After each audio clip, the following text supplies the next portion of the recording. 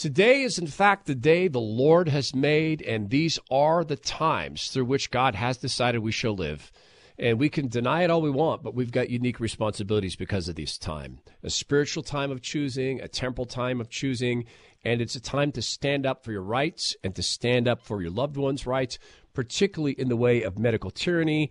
Traci joins us on the Todd Herman Show, and she's gone through quite a road with her son. Traci, welcome to the Todd Herman Show. Thank you. So tell people about your son. He suffered an injury and some pretty serious stuff, and sounds like a big, strong, tough dude, but he had a pretty hard struggle here.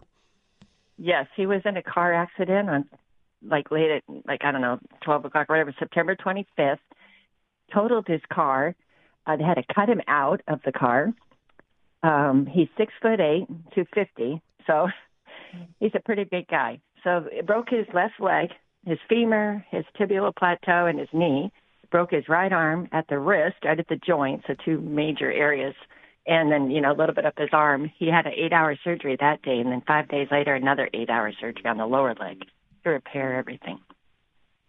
And then in the recovery, and thank God Almighty that your son is recovering. Yes, I am very thankful to the Lord for protecting him. It could have been a lot worse. Yes, indeed. And then you ran into the COVID machine, and you ran into the precious, and everybody must be injected with the mRNA or DNA, even if they're at risk, like your son is with a blood clot in his, you said a blood clot after the accident. And in his lung. So talk to me and my audience about how this pressure on behalf of Big Pharma, how that manifested as your son is trying to recover from this terrible accident.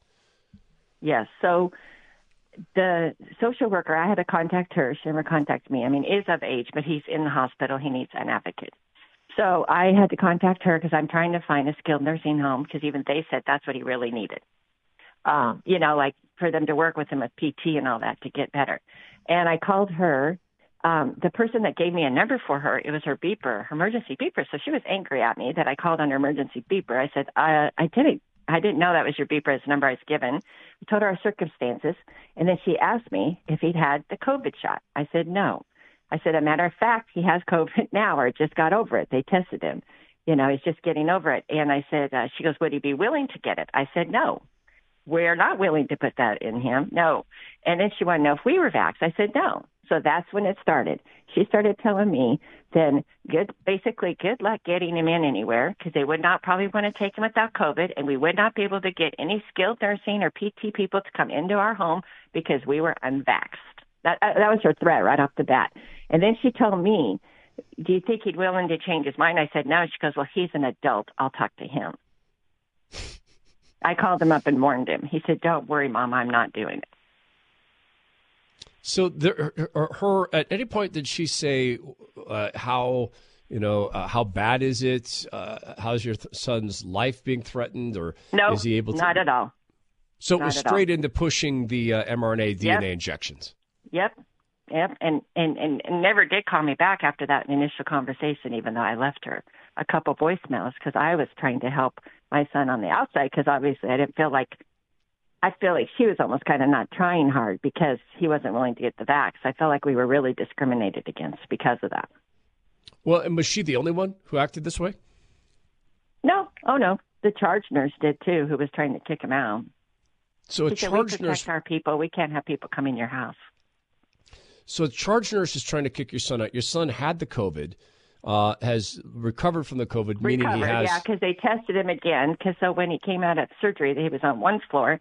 When he went back for a second surgery on his lower leg, because he had a fracture in his lower leg, because they had to wait for the swelling and pins and everything.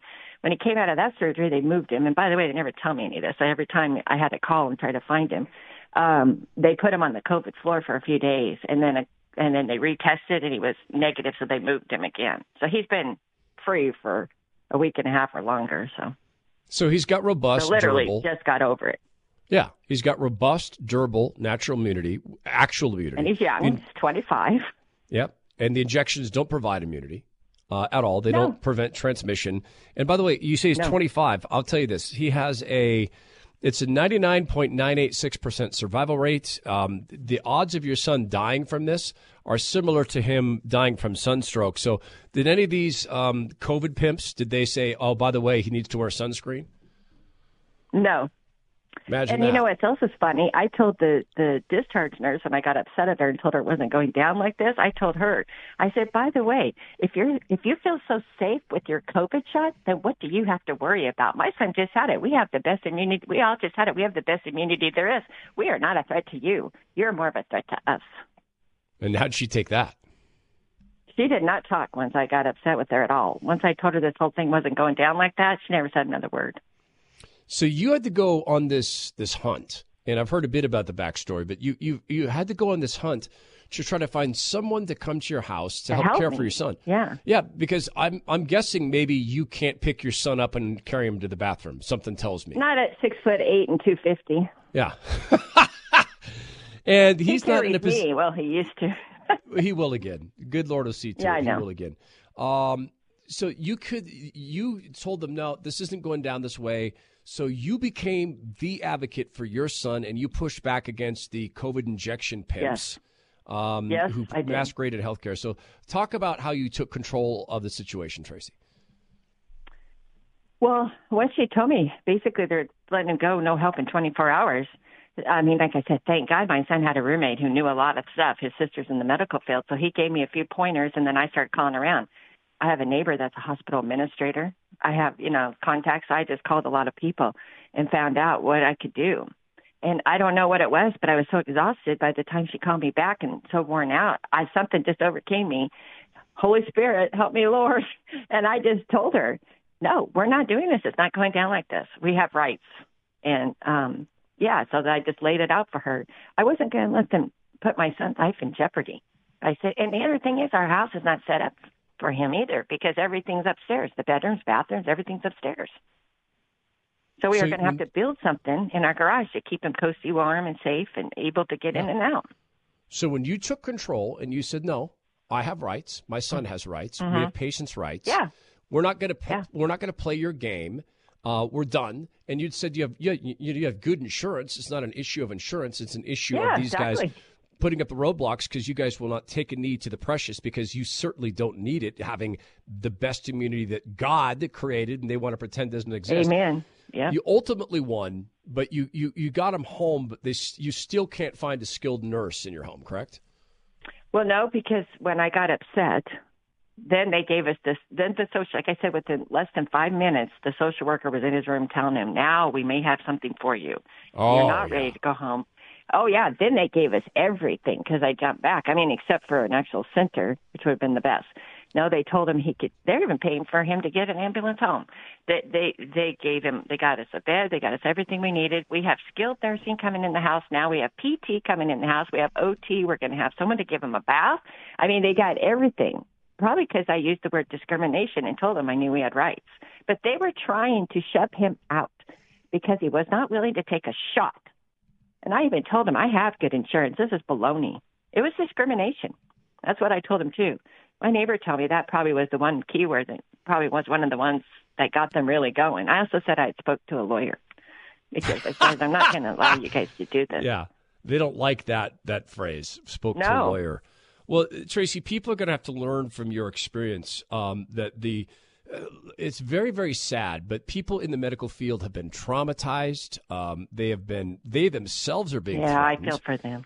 You will get people injected, right? They're being threatened or you're going to get fired. You will not, if you're a doctor, you will not talk about ivermectin. You will not talk about the IMAP protocol, Dr. McCullough's protocol. You will not talk about hydroxychloroquine. You won't even talk about aspirin, which now we know through a massive study can help save your life when you first contract COVID because it's a blood thinner. And it helps, in fact, make sure that you don't get overwhelming viral load. It's insane. But I want to thank you for being a person who stood up. And I hope that my listener family will hear this is what happens when you stand up, you amplify, you push back. And I'm just so very thankful for you. Well, we need to stand up or else they're going to keep rolling over people. And we can't have that. There's more of us than of them. Absolutely. Words to live by. Well, God bless you for doing it. Yeah, and my son is more precious to me than their dumb shot. I'm not going to. Well, he's going to be back in full health, and God willing, soon. We appreciate you being a good warrior for the truth, and give your son my very, very best, and go with God's good grace today. Thank you, Traci. Thank you. God bless you guys too, and thank you for calling.